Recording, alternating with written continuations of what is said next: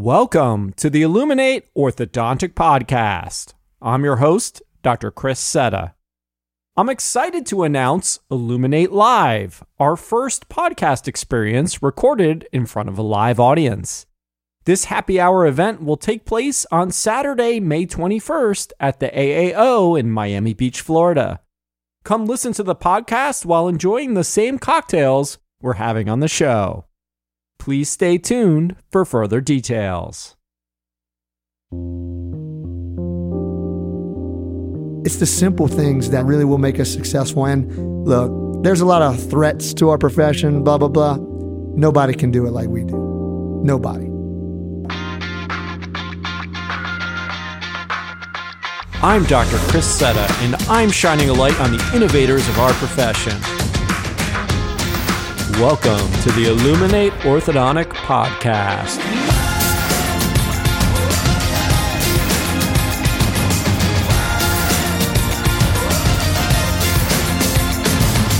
On today's show, my guest is Dr. Chris Feldman. While Dr. Chris Feldman probably needs no introduction, many of you would not expect him to make it on a podcast about orthodontic innovation. After all, Chris is vocal about being an analog kind of guy, preferring traditional twin braces over custom brackets or aligners. For those of you who don't know Dr. Chris Feldman, he's a Louisiana native with a spicy personality but a huge heart. Feldman also might be the world's biggest New Orleans Saints fan. Chris has successfully grown his two-location orthodontic practice with his mullet mentality. Yes, that's business up front and party in the back. As you'll hear on today's episode, we'll get Feldman's secret sauce for cooking up a kick-ass team culture. Feldman and I also go head-to-head to debate the digital versus analog workflow in orthodontics.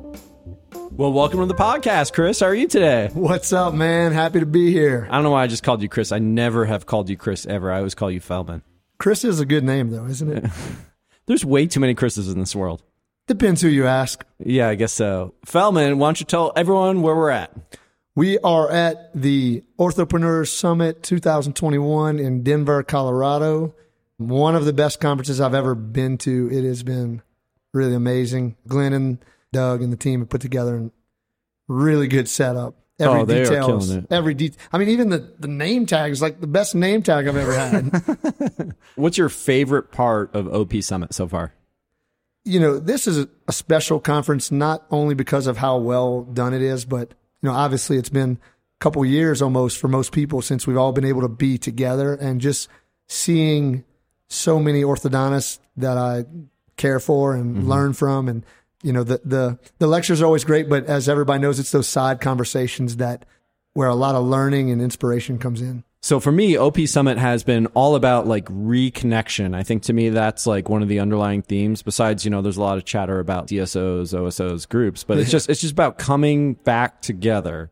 And it's been so great reconnecting with so many colleagues and bouncing ideas off each other. And just like the vibe and the energy is just electric, I think. It is. And you know, I guess people that know me would say I'm energetic, but like I needed this. Yeah. This has been, it's overstimulating a little bit, but it's just been from the second I touched down in Denver, it's been awesomeness. Dude, how many people have you hugged? Not enough. Can never hug enough people. I know, man. It's been crazy. So, dude, why don't you tell everyone what we're drinking today? Well, I'm a simple man, and we're drinking Bud Light. Bud Light. You know, I went from bougie here to Bud Light. If anyone knows Setta, I'm usually here with a cocktail or a glass of wine. And, mixologist. But we went back to basics here today because, you know, I want to drink what my guest is drinking. This is the first Bud Light I've had in a while. Chris said he was going to make me shotgun it. Thank goodness that didn't come up We don't have a set of keys, so. Yeah, there you go. And I'm not about to try to use my teeth. Yeah. You can't use a room key, I think, to shotgun. No. I didn't learn that one in the fraternity. No. So, dude, since I saw you last, there's like a little party in the back going on. What's that about? Oh, my haircut? Yeah, your haircut. Well, I have a mullet, and I guess I don't mind attention, right? But it definitely gets a lot of attention, some good, some bad. When the pandemic started, I had always kind of wanted to have a mullet, And I said, well, this is my time. And it's funny because, like I say, some people like it and think it's cool. Mostly guys, but really, yeah, some guys, they're like, oh man, that's awesome. Maybe they're just trying to make me feel good. But anyway, and there's some people who tell me like, man, Feldman, you got to cut that thing, bro. That's goofy. Dude, that's me. I think it's ridiculous. You do, and that's okay. And like, it's funny because, I'm a father now. I have a kid that's 4 and 2. And in our careers, we try to tell people, be you. Don't worry what anybody thinks about you. Do what you want to do, dress how you want to dress, act how you want to act, and just don't let what other people think about you change that. But like, I wanted a mullet a long time ago, but honestly, I was embarrassed. I was like, well, what if the patient's parents don't like it, or what if people think it's stupid and stuff like that? And becoming a father, like, aside from the safety and health of my children, like if there's one thing I want for them, I want them to be confident with who they are and to be who they are. And guess what? I'm a goofy dude. And I'm okay with that. And I'm finally at the point in my life where like, I really don't give a shit if anybody doesn't like my haircut because I like it. It's just a haircut. I'll cut it eventually, but I am myself. And like, I take my work seriously and I take the relationships that I have seriously. But other than that, I don't take things too seriously. So I was never going to be on the cover of GQ anyway, but maybe I will now. I don't know. Feldman, that's what we love about you. You don't take yourself too seriously. But so tell me, I mean, something had to inspire the mullet. I know you're a huge WWE, WWF fan. You're a Warrior guy. Is that where the mullet comes from? No, I think they're coming back into style. I think about a little over 2 years ago, I actually made a Facebook post about it. I had said when the Saints were doing really well, I said, if the Saints win the Super Bowl, I'm going to grow a mullet. And that was the year the refs didn't call the pass interference, but don't get me started because I'll get sad. And so I didn't do it. But like I said, when the pandemic started, it was a good time. And I was at the point in my life where I was like, hey, I'm going to grow a mullet. And honestly, in my office, it's actually, I didn't mean for it to be like a business type decision, but like the kids really like it. And, I could tell some parents are like, oh, how can I trust this guy with a mullet? But honestly, that's not the patients that I want anyway. So you're using mullet selection techniques here. That's right. So you don't know this. At lunch the other day, I went over to your team and I polled them on their thoughts on the mullet. And I want to know what you would think your team would say about your hairstyle. They think I should cut it. Oh, I thought it'd be like mixed, like 50-50. You said you have 10 of your team members here. I thought it would be like 5 and 5. It was 100%. They want to cut the mullet too. Yeah. And that's okay, but it's not happening right now or anytime soon. So is it going to get longer? Well, naturally. Naturally. So at some point, are you going to cut this and donate like the hair to charity? Or? You have to have 10 inches to donate. Okay. And yeah, I'll probably do that. Okay. Well, that sounds like a plan here. Yeah. So Chris, I know you very well because we went to residency together. We're going to get into that in a second. But talk to us about growing up in Louisiana and your origin story, my friend. It's funny. My family is actually from New York. All of my family, except for me and my sister, they were born in Brooklyn and raised on Long Island. But my dad took a fishing trip one time to Louisiana, like after he was getting out of anesthesia school. And he's like, told my mom that they're moving there. They had me a few years later. And so I'm kind of like a acquired Cajun, I guess you could say. It's not in my blood, but I'm proud to be a Cajun. Yeah. So I grew up in a small town where they make Tabasco sauce. It's called New Iberia, Louisiana. Yeah. Went to UL Lafayette for college and then LSU Dental School. And then, of course, we met at Jacksonville University for ortho school. So your father was a nurse anesthetist? Nurse anesthetist, yes. Yeah. And your mom, I think I remember, was like a financial advisor, right? Yeah, she's a CPA and financial advisor and still the hardest working person I've ever met. Oh, that's awesome. And then you grew up where they make actual Tabasco sauce, not like generic, like the Tabasco sauce. The Tabasco sauce.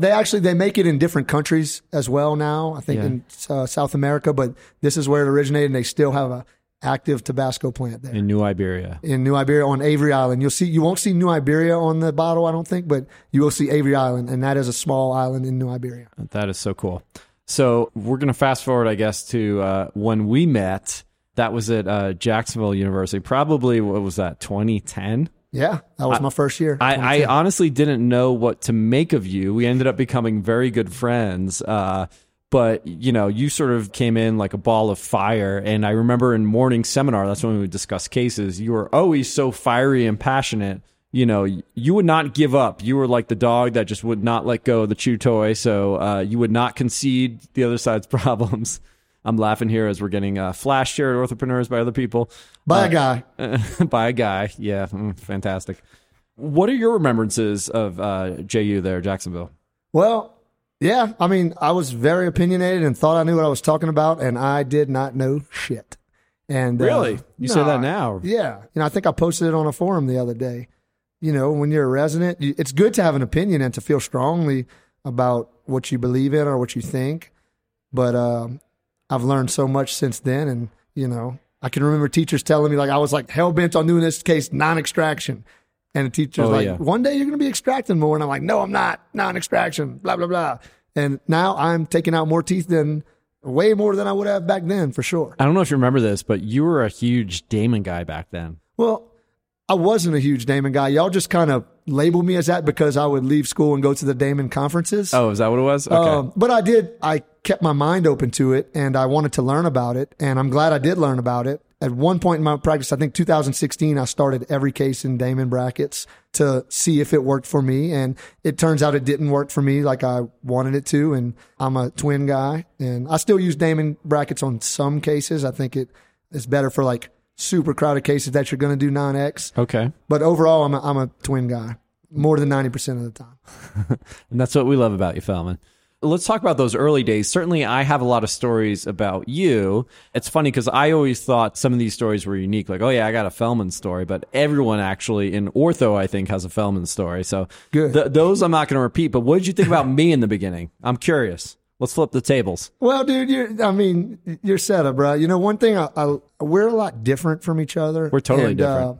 I'm, that extreme extrovert, loud, in-your-face guy. But one thing I always loved about you is like, you're truly interested in what other people have to say.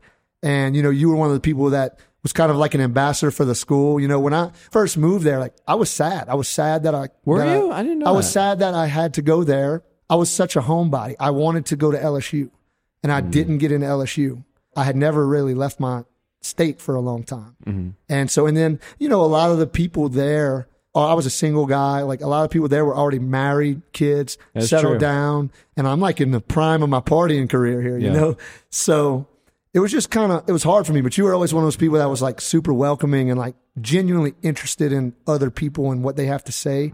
And that's something I still to this day have to work on, because sometimes I catch myself talking too much and I'm like, maybe I need to be a better listener, because smart people can talk, but the smartest ones are the ones who can listen well. So it's funny you say that, because I always thought the best listener at Jacksonville was Ben Fishbein, because he always asked like all these questions. I never considered myself a good listener. I think of myself more as a talker, but that's interesting to say that. I think you're a very humble guy, and Fishbein is very similar. And to this day, I can talk about anything with you and Fishbein, and everybody knows he has one of the most successful ortho practices in probably the world. Yeah. And I'll tell him like, hey, I had this many starts this month. And he's like, no way, dude. He's like, man, that's awesome. You're doing so well. And I'm like, if you had a month like that, it would be considered a very bad month. But, he's just so uplifting and supportive. And you're the same way. Oh, thanks, man. We're getting all sappy on this podcast. Like, maybe I'll make you cry for a change. I'm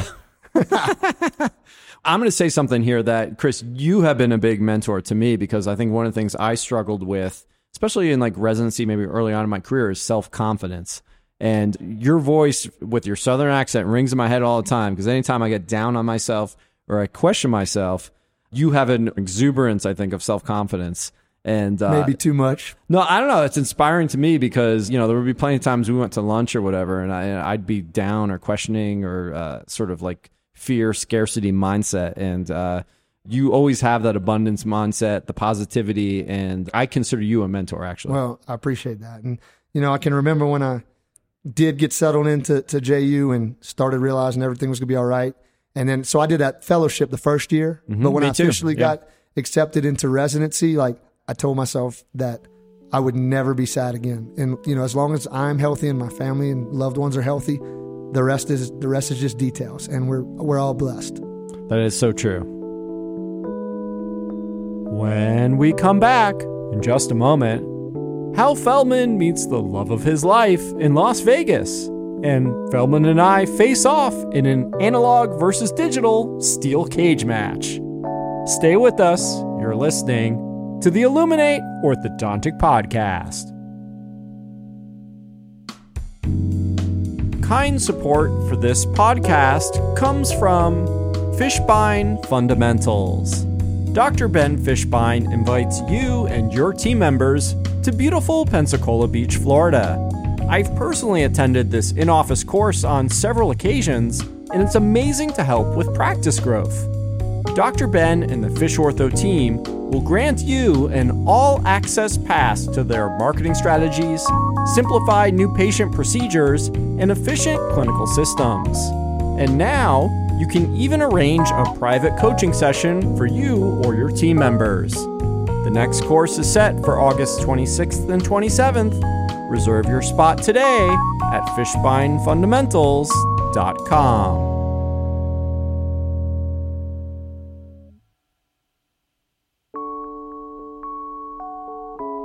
Welcome back to our conversation with Dr. Chris Feldman. So I know it was during residency that you had a famous trip out to Las Vegas and you met the love of your life. Let's talk about that. Absolutely, yeah. Because I'm going to make you cry now. I went on a bachelor party with some dental classmates, and I was almost at the point where, like, I had some great girlfriends in my life, but the spark wasn't there. Like, just something wasn't right. They didn't do anything wrong. I just didn't really picture myself being with them forever. And I can remember my dad would always tell me, like, no, when you meet the one, you just know it. And I'm like, right. As time went on, I was like, maybe that's BS. Maybe he's just saying that. Maybe I'm just not going to get married. And, so I kind of was just focused on my career at that point. Went on a bachelor party, and, like, me and my friends, we go get bottle service the first night, unplanned. And we're standing at the table, and I see this group of girls walked in, and one of them was really hot. And I grabbed my buddy. His name's Cole. I said, Cole, that girl's hot. I'm going to talk to her. And I mean, I could talk to you about it for hours, but we've been together since that moment. She lived in New Jersey and I was in Florida. I graduated the next year and she moved to Louisiana when I graduated. We did long distance for about a year, and the rest is history. We have 2 beautiful children now. Yeah. And Krista is such a sweetheart. Oh, she's everything that I can't be. Wow. That was profound. Yeah. She's awesome. Oh, she's just such a great mom. I'm not going to cry. He's tearing up right now. I'm not going to cry, but it's all right. You're making me tear up a little bit. So we both went for Jersey Girl. So you were there when I met my wife, Nicole, too. Yeah. And Nicole is awesome. And actually, Nicole is one of Krista's favorite people. She's Krista keeps a small circle. Like, I'm the extreme extrovert. Yeah. Like, she loves everybody. My wife is a little more introverted, too. Right. But Krista and Nicole hit it off every time we go eat dinner and get together. Like, she keeps a small circle, but she loves Nicole. Yeah. All right. Enough with the love fest. Yeah, you're getting all sappy here. You're an Ultimate Warrior fan. For the wrestling aficionados back in the day, I was a fan of Sting. So let's have a steel cage match here, because this was a totally unplanned interview. I was supposed to interview Glenn Krieger here at Orthopreneur Summit. And I think it was yesterday morning that I came downstairs feeling the effects from the night before, a couple of Manhattans, and I haven't even taken a sip of coffee yet. And Feldman, you were wound up about everything. So what are you fired up about, Feldman? I'm fired up about life. Are we talking wrestling? No, we're not talking about wrestling. Talking about Sting and I know. Actually, Sting was my favorite wrestler. Ultimate Warrior would probably be second. So we're actually... I like old school Sting. So blonde spiky hair. He sort of had like a rat tail, right? I don't think it was a mullet. Yeah. We can end this podcast because Feldman and I just agreed on something for the first time in our 12-year relationship here. So No. What you were talking about, and the reason we said, okay, we're going to have this impromptu podcast is because I'm Mr. Innovation in digital, and I know you have certain feelings on that. And I actually think there was a fair amount of validity to what you were saying. And, I'm not going to filter what people say. And I thought it's fair for you to come on as sort of a counterpoint here to a lot of things that I talk about, whether it's Invisalign, Light Force. So, Feldman, you're wound up. You're fired up. I'm fired up about life. But anyway, lately, especially in our smaller groups, I'm getting the reputation as like the analog guy or like the anti-tech guy. And that's not necessarily it. My viewpoint, it's not new. And honestly, Ben Burris talked about it long ago, talked about like being smart about overhead, knowing why you do what you do. And I just feel like there's such a huge push for technology. There's been so many different things in the ortho world that like, oh, this is the future. Aligners are the future. Indirect bonding is the future. This is the future. That's the future. If you're not doing this, you're going to fall behind. And I just think we need to pump the brakes on that a little bit. Okay. So How I know, so? I know like right now the hot topics like these custom brackets on indirect. You scan and you get. But I love that stuff, right? Like the customized brackets, Light Force, KLON. Yeah, and I would never want to bash those companies or those guys. And I had conversations with some of them over this weekend, and like they're truly amazing people, and they're passionate about what they do. So I don't want to be looked at as like I'm passionately against what they do. I'm just passionate about the fact that there's other ways to do it, and you just have to know why you do what you do, because a lot of these innovations in orthodontics cost a lot of money, and they add a lot to overhead. So if you're paying, let's just say $500 extra per case for a certain technology, right? And you're doing that for 400 cases, right? Mm-hmm. In a year.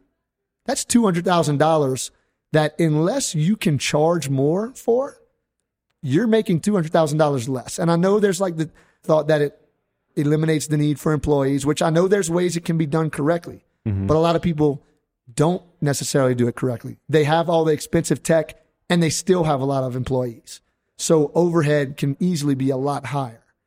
But I mean, what about just like getting better results, like eliminating pan check repo, fewer appointments? Well, I think that's the argument. Well, and I talk about better care, right? And I talk about efficiency all the time. Mm-hmm. And I love efficiency. I just think the juice has to be worth the squeeze. It's well known that most patients in most areas in America, their number one concern or roadblock is like pricing.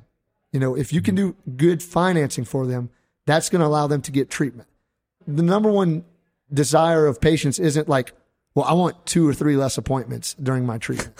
But they don't want to come in to see us. I mean, as much as they love us. But I don't think that's necessarily true. That hasn't been my experience. Okay. And I'm in a town that's very representative of a lot of the country. We have rich, poor. We have a very diverse financial status. I just think that we just have to be careful and know why we're doing what we're doing and make sure like that what we're selling the patient is valuing. Right? Okay. And like, I'll probably do some Light Force cases. I think like Light Force seems like the one I would be most interested in because, people already like ceramic brackets. That's pretty popular. And ceramic brackets typically already come with an upcharge to the ortho. Mm-hmm. So when you do the math on that, yeah, Light Force might not be a lot more expensive than regular ceramic brackets. Yeah. And you probably can get patients to pay a little bit more for it. If you can do that and be more efficient, then that's awesome. All right. So you're saying the argument that if you're going to implement technology, we should be charging more for technology, which I think there's a lot of validity to that because, Align came out with a message years ago. Hey, why don't you charge the same as you charge for braces? And I think that was a little bit to their agenda, right? Of course. I mean, at $1,800 a case, $1,900 a case, that's so much profit you're losing unless you can charge more for it. And they say, well, it saves you chair time. Yeah. Well, if you ask every orthodontist in the country what their number one desire is, what's it going to be? It's not going to be more chair time. Most of them, it's going to be more patients, right? Because they want more money. Well, how do you feel about this chair time argument? Well, I think there's definitely some validity to it. I mean, obviously, like, I'm not blind to the data. I mean, the data shows that a lot of orthodontists, it takes them less appointments to finish aligner cases. No, but I mean, I think when we were speaking before, you were saying, the chair time argument is a little bit moot because, most people have excess chair time. Exactly. It is. Unless you really are one of those practices that's busting at the seams and really does need chair time. Or maybe you say, you know what? I'm okay making less profit because it's going to make my life easier and maybe I don't have to work as much. That's cool. Just understand, unless you're charging more, you are making less profit. It might be more profit per appointment, but overall it is still less profit. Yeah. Look, orthodontists, we are so lucky. Even the highest overhead numbers, you're still making great margins, right? Oh, yeah. I know I can come off extreme. Like this isn't like a question of whether you're going to fail or succeed or be rich or poor or anything like that. I just like to be accurate when we talk about the numbers and things like that. And I do think sometimes innovations cost maybe more than they're worth. I don't think like these custom brackets are a magic pill for everything. I mean, if you have an impacted canine, still takes a while to get the canine in. If you have a deep curve of speed, still takes a while to level the curve of speed. You have spacing closed, still takes a little while to close the spacing. So can it eliminate some appointments? Maybe so. I guess you just have to figure out how much 2 or 3 appointments less is worth. No, I think there's truth in what you're saying, because now as I'm starting to do some more custom bracket cases, I mean, there's certainly ones where we're scanning, we're getting the custom brackets, but there's still some E's present. There's still some 5s erupting, right? Now we're going to have to rescan and get brackets. Exactly. And maybe for other cases, it really does make a big difference, but I just don't like blanket statements. And maybe it is a future like way down the line. Like blanket statements like mullets suck? Exactly. Because that would be incredibly wrong. And frankly, I'm starting to think you're getting a little jealous. Jealous? I can't ever imagine settle with a mullet. I don't know. Well, I'm trying to picture it now. But you might be right. Yeah. Some people just can't pull it off. It's okay though. So talk to me, Chris, about Invisalign, because what you're saying at your practice is like when you have people come in for Invisalign, what do you tell them? That's kind of a whole thing that I didn't get to say yet, is that I really don't want to be seen like I'm bashing something, but honestly, I don't like digital homework. I'd rather just see the patient in person. And like no patient has ever told me like, I don't want to come to the office, like I expect you to treat me without even seeing me. Well, yeah, because they're going to Smile Direct Club, Chris. Well, maybe. But have you seen, one of the things that frustrates me the most is when I try to get a patient to bite on their back teeth. I can't even get them to do it right in person, much less from home. Yeah, so, well, that's true. So how, I don't know, proper diagnosis and all that. I mean, I feel like that can be hard to do. And truth be told, like, I don't have a ton of experience with this stuff because it's just not interesting to me. And maybe that's my most important message, is that you don't have to do this or that to succeed. Find what you like. Find what you're good at. Make sure it makes business sense because you are running a business, and do the shit out of it. Yeah. So do you think right now the message is, if you're not doing digital, if you're not doing aligners, if you're not joining an OSO or DSO, you are set up for failure? Do you think that's what the narrative is? I don't think people mean to paint that picture. Or the subtext of it. But I think sometimes, especially if you're a younger orthodontist, I remember when Smile Direct Club came out, when I was a young orthodontist worrying about where I'm going to get patients from. And that gave me anxiety. I was scared. I was like, oh my God. Me too. I thought the sky was falling. Me too. So like, I just don't want other less experienced orthodontists to feel like they have to do something a certain way. There's 2 things you got to do. 3 things. You have to get a great team or a functional team, right? Yeah, okay. You have to get your patients to like you and your team, right? And you have to be an okay orthodontist, right? I'm striving to be a great orthodontist. Like you are. I'm giving it everything I got. And I know I still have to get a lot better, and I will continue to get better. So Feldman, let me ask you this. How do you keep on improving? Well, first you just have to have the desire, right? You have to think about it. But a few things that I've done recently in the past couple years that I feel like have helped me to elevate my clinical skills is I went back to treatment plan in every single case from like an appointment by appointment standpoint. It's not like a Bible necessarily, but it's like a guide, right? So like every single case that I'm going to start, I have a plan. We're going to start bracketing these teeth. Maybe we'll do mini brackets on the lower 7s. Turbos are going here. Might only have to tie in this bracket on one wing because we won't be able to fully engage it yet. And I go step by step, and it really allows me to do most of the hardcore thinking on the front end when it's quiet and I don't have other distractions. And it also allows my team member to know exactly what's going on and what I expect, and can really help with the flow of the clinic as well. So it's interesting you say that, because that's actually what I like about the digital side, is that, it's very hard to treatment plan on the fly when, there's other wet brackets out in the clinic that you have to set. 5 other people need you. They want a treatment plan. Right. You're like, yeah. Here's my treatment plan. So what's nice for me is like, okay, we're going to scan, we'll do Life Force. I'm going to come back to that and look at the case and really like think about it. So I love that you're taking time though. This is like the analog way of doing it, right? Well, yeah. And it literally takes me, most cases, like I have some predefined plans for your typical cases. I would say on average, it probably takes me 2 to 3 minutes per case. I'm getting a little faster at it. And it doesn't mean we can't change it up. It's just kind of what I expect to happen. And it's kind of like a goal for amount of visits. And that's another point I didn't make when we're talking about this efficiency stuff. And, Jeff Kozlowski and I talk about the term free efficiency. I'm like, well, before we start spending a lot of money to get more efficient, are we sure we've maxed out our efficiency the analog way per se? Because I know my average appointments per case has gone down in the last 4 years. It's gone down by 6 visits.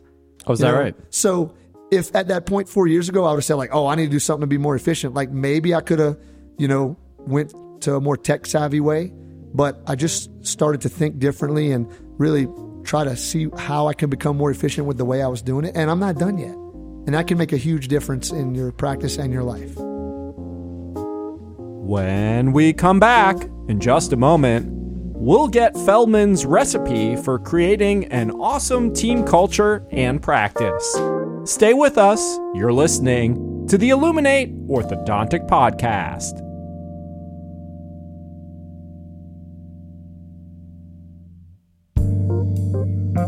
Support for this podcast also comes from Dentarum. Located at the gateway to the Black Forest, in the heart of the precision engineering industry, Dentarum has been developing dental products since 1886. Discover Dentarum's full line of German-engineered orthodontic products, such as brackets, wires, and instrumentation. Also check out their renowned Thomas system, an orthodontic mini-screw kit for TAD-supported palatal expansion and distalization. And Dentarum invites you to Las Vegas for TADCon 2022 at the Four Seasons Hotel on December 2nd and 3rd. For more information, please head over to dentarum.com.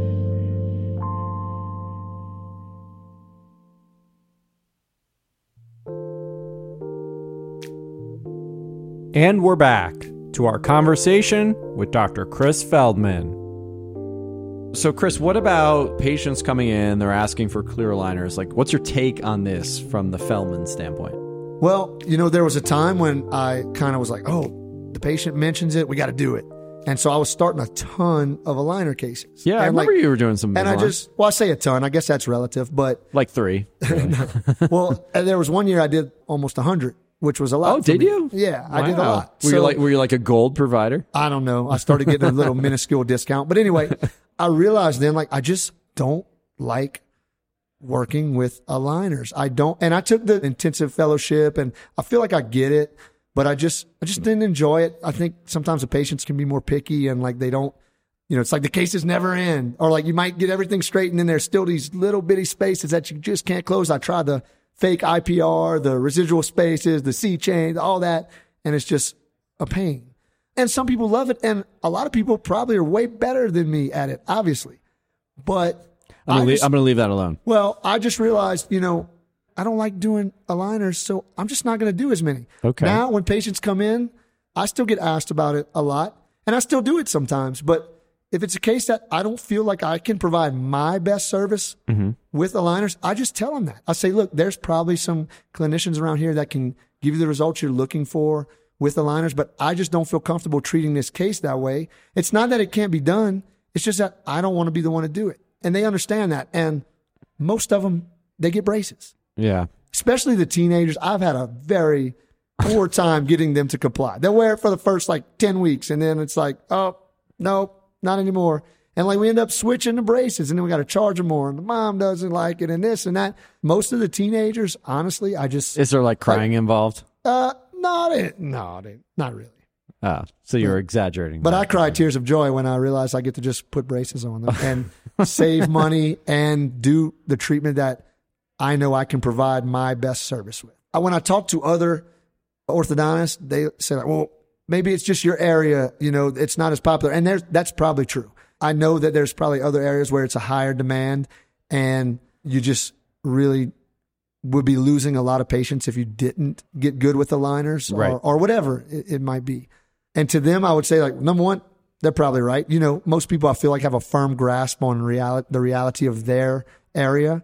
But at the same time, I think my goal is that every patient that comes in my office, I want them to already know that they're going to be my patient before they step foot in the door. And how do you do that? Oh, that we could talk about that for hours. But I mean, let's do it. Their friends have braces with me. They've seen our advertisement. They've seen us out in the community.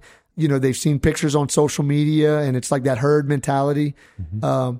They had a great experience with our awesome receptionist when they call to schedule their first appointment. So I just think, if they come in knowing that they're going to be your patient, it takes the pressure off of you like I can often be honest and say, like, look, I just don't really want to treat you with this appliance. And they say, okay, well, we'll do what you recommend. You're the doctor. And it happens all the time. I mean, I think you have to be good at reading people and gauging like how serious they are. But I think if you set up the right office culture, it takes a little bit of pressure off you in that regard. So it doesn't have to be like, oh, you don't have to think, well, I don't want to treat this case with aligners, but if I don't, I'm going to lose this case. Yeah. Well, maybe you won't lose the case. Chances are you're not going to, because they came to you for a reason. So let's transition here a little bit. You mentioned office culture, and I think one of the things you're particularly known for is not just connecting with people and your authenticity, but you have a fantastic office culture. So how'd you cultivate that? A lot of luck, but I think it's taken a lot of effort and time and thought. But at the end of the day, like, my team is better than me. They're just really great people, and like they're here at this conference, and like I know that maybe official business person might not agree with the way I approached them, but like these ladies they are my friends, they are my sisters. I talk to them like they're my friends, and they know they can talk to me like I'm their friend. I'm not going to get mad and fire them if they say something that I don't like or want to hear. Maybe I needed to hear it. Well, it's like the mullet, right? We had to go on the podcast. Well, and they can be wrong about things like that, just like you are. But anyway, they're just what we've established. I mean, I am thrilled that I get to go to work every day with people that I enjoy being around and that are really, really good at their jobs. And it's not just a job to them. They take pride in it. And I go to bat for them, but they will go to bat for me. And more importantly, they have each other's backs. They love each other. So I joke with them. I'm like, y'all can never leave me, because even if you can't stand me, you love each other too much. So I guess it'd be either they're all with me or they're all not. But they're just a special group of people, and I'm so proud of what we've been able to accomplish together. And I realize I need to pump the brakes on my ego sometimes. It used to be all about me, and I used to try to put everything on my shoulders, and I used to try to micromanage everything, and I still struggle with that sometimes. But like, well, me too. The more I trust them, the better things seem to go. And lately, it's like they'll be like, "Hey, Dr. Feldman, what should we do about this?" And I'm like, "What do you think we should do?" Knowing that no matter what they say, I'm going to tell them, "Yes, that's what we're going to do. Good job." Because I trust them. Well, now they know the secret, but no, there's so much to be said for the trust factor. Yeah, it's really just a blessing. And, I think us as orthodontists and any real business owners, it's like I wake up every day and I got to pinch myself. Life is so great. And like, these are the people that help me to achieve my dreams every day. And like, I'll be damned if I'm not going to help them do the same thing. Like, I want my contribution to their life to be something special, more than just the money that comes with a job. Chris, that was special, man. That was good. It's true. I mean it. And I think that a lot of orthos struggle with managing, or they call them staff. I don't know what staff is, an infection. They have trouble managing their team. And I think it's because they often take themselves too seriously and don't understand the talents and the expertise that their team members have. Yeah, that's great. And, you touched on this before, but the loyalty factor, because I think, especially now during COVID times, employees are so transient. We live in this throwaway culture, but I'm so impressed that you have really retained a wonderful team. So like, speak to me about loyalty. Where do you think that comes from? Just all the things you said before? I mean, loyalty, it's like a mirror, man. You give it, they'll give it right back. I mean, it's, I would hope that they know that I'm loyal to them, and like I would never just give up on them. And if they struggle, if they have tough times, they're not on the hot seat. I know that they're not going to just up and leave our office. So, one thing I've said this before, I'm most proud of, and I don't know how long after today this podcast is going to come out, but as of now, we have never had a person that has been with us for 90 days that is not still with us. And like I say, I think maybe it's mostly because they love each other, but like, I just think we're doing things right. And like, it just clicked to me, like these people are an important part of my life, and I'm not going to treat them like they're just replaceable parts. Yeah. No, that's great. Because they're not. If I lost any one of them, our practice would suffer. Let's transition here. So this is a common question I ask to all the innovators, which, in many ways, honestly, I think you are an innovator because you push us all forward, Chris. Wow. But where do you think the future of orthodontics is? That's a broad question. I think the future of orthodontics is extremely bright. Okay. I think that, like we kind of touched on, you can run a successful practice almost any way you want. You can be high-end and expensive technology. You can be on the more inexpensive end and use cheap products and still get okay results, right? I don't know. If I had a message to anybody who is new and like wondering where they need to be or what they need to do or how they need to do it, like, do what you want to do. Just commit to becoming great at it. And treat people right. Make sure people know you care. Don't forget the simple things. Tell people thank you for being your patient. Tell them hi when they walk in. Smile. They can see it in your eyes. They might not be able to see behind the mask, but it's the simple things that really will make us successful. And look, there's a lot of threats to our profession, blah, blah, blah. Nobody can do it like we do. Nobody. They can't even come close. And I don't think that's going to change anytime soon. So I think there's a lot of crooked teeth out there. We just have to figure out what our niche is and who we are and what type of orthodontist we're going to be. By way of update, Feldman finally decided to cut the mullet last month, ending his 2 years of mullet madness. Feldman did end up donating his Louisiana locks to a great cause, though, children with hair loss. As always, this podcast would not be possible without the Illuminate team. That's Skylar Adler on the mixing console and Tom O'Grady on the Fender Rhodes piano. This episode marks the conclusion of Season 2 of Illuminate. A special thanks to all of the companies who have supported this podcast over the past 2 years, including Lightforce Ortho, Fishbine Fundamentals, KLO and Stride Custom Braces, Hip Creative, Digital Orthodontics Hub, Retainer Club, the Aligner Intensive Fellowship, Embrace, ODL Lab, Dentagraphics, Scriptogram and Braces Academy, OrthoBuddy, and Dentarum. Illuminate will be back for a third season starting in April.